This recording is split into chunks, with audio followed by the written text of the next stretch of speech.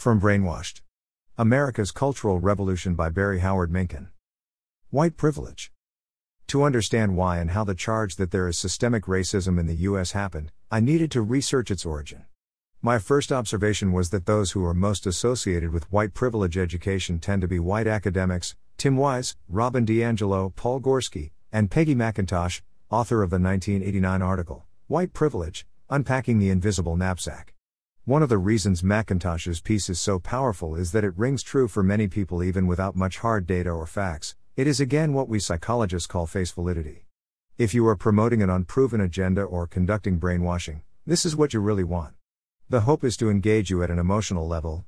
That is why the systematic racism charge, like the myth of bias and police targeting blacks, is defended with blind faith and emotion but not with facts. These social justice warriors are not data-driven by facts but rather by rebranding subjective, touchy-feely, pseudo-academic mush. Indeed, the more emotion and temper tantrums, the less you need facts to make your case. It seems the must-see useful resource to educate white people on racism is the Lee Mun-Hwa film Color of Fear. The film takes place in a setting similar to a small men's group therapy session. A white liberal and various minorities express their fears and distaste for America. The other white American who believes in the strange principle that all people are equal. This most basic American value is targeted by subjective slights and fears these hyphenated American crybabies say they feel in white America. Give me a break, like someone would prefer living less fearful in black-run cities where the vast majority of all crime happens. The star of the show is a black man who does not accept America's societal norms. He doesn't accept societal values like what is the proper attire for work. Not surprising, Roosevelt Thomas, one of the successful exploiters of the victimization and diversity con game, said something like, "Don't think blacks should be on time, it's a white thing."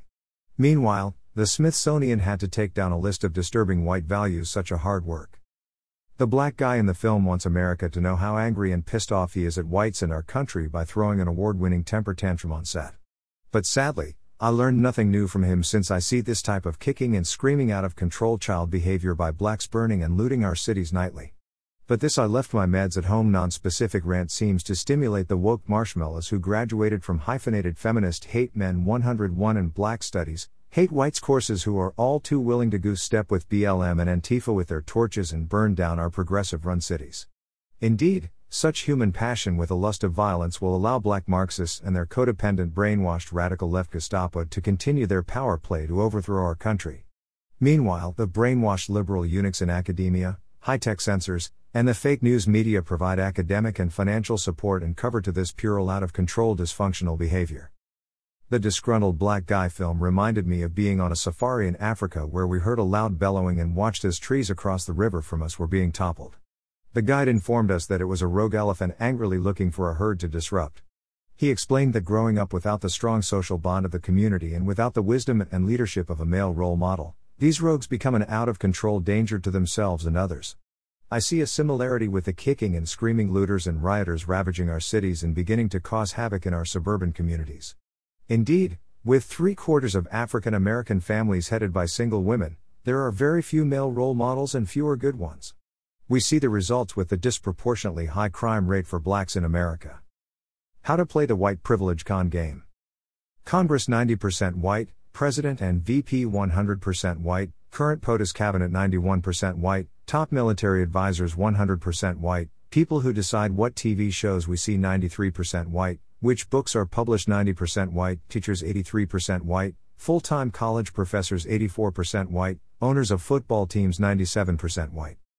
Robin DiAngelo, one of the perpetrators of the white privilege hoax, uses the above table to help promulgate this myth. With so many important power players being white, there must be an obvious bias against blacks. Therefore, we social warriors should sue, boycott, and harass until blacks are equally represented. This is how the con begins. But by now, hopefully, you will recognize this shell game as another of the color the facts strategies the Great Con uses to perpetuate the myth of systemic racism. The con assumes that these discrepancies are based on the color on one's skin. This, of course, is complete nonsense as there are dozens of other variables at play. The most obvious is that blacks do much worse in academics than whites, and that limits their career options. Indeed, much of this racist white privilege nonsense is to lower standards and expectations for blacks. For example, the first categories are elected or selected officials. Using her distorted logic that color of their skin determined their positions, how did Obama serve 2 terms if blacks don't represent the majority of the electorate and color of his skin decided the election outcome? Moreover, did his children attend Ivy League schools only because of their skin color or were other factors at play? The next categories relate to media, sports, and teaching. The people who achieve the power to make decisions in these areas may predominantly be white, but like in other sectors of the economy, such as hiring and admissions decisions, disproportionately favor blacks and women often over usually more qualified white applicants. Indeed, if Ms. D'Angelo had biracial children, I bet they would list themselves as black if applying to Harvard or any other schools. In fact, the only bias being currently prosecuted by the DOJ in school admissions is against Yale and others for discrimination against whites and Asians. As for owners of football teams or any other corporation, anyone including rich blacks can make a bid to buy a team. What is biased is the Rooney Rule that forces an owner of a team to interview a black candidate for coaching positions. It makes as little sense as requiring the coach to have a required proportion of whites, Asians, women, Hispanics, and little people on every team rather than those that will perform best. The point is that there are many reasons whites are in position of power, but today none of them have anything to do with systematic racism. Indeed, with 5 decades of global management consulting, I've learned people make decisions that will be most profitable and advantageous for them and their business. Myth: critical race theory. In his speech at the National Archives Museum, the president posited that using critical race theory, CRT, as a framework to consider the history of the U.S., including its use of slave labor, encourages deceptions, falsehoods, and lies by the left-wing cultural revolution. Students in our universities are inundated with critical race theory, he said. This is a Marxist doctrine holding that America is a wicked and racist nation, that even young children are complicit in oppression, and that our entire society must be radically transformed.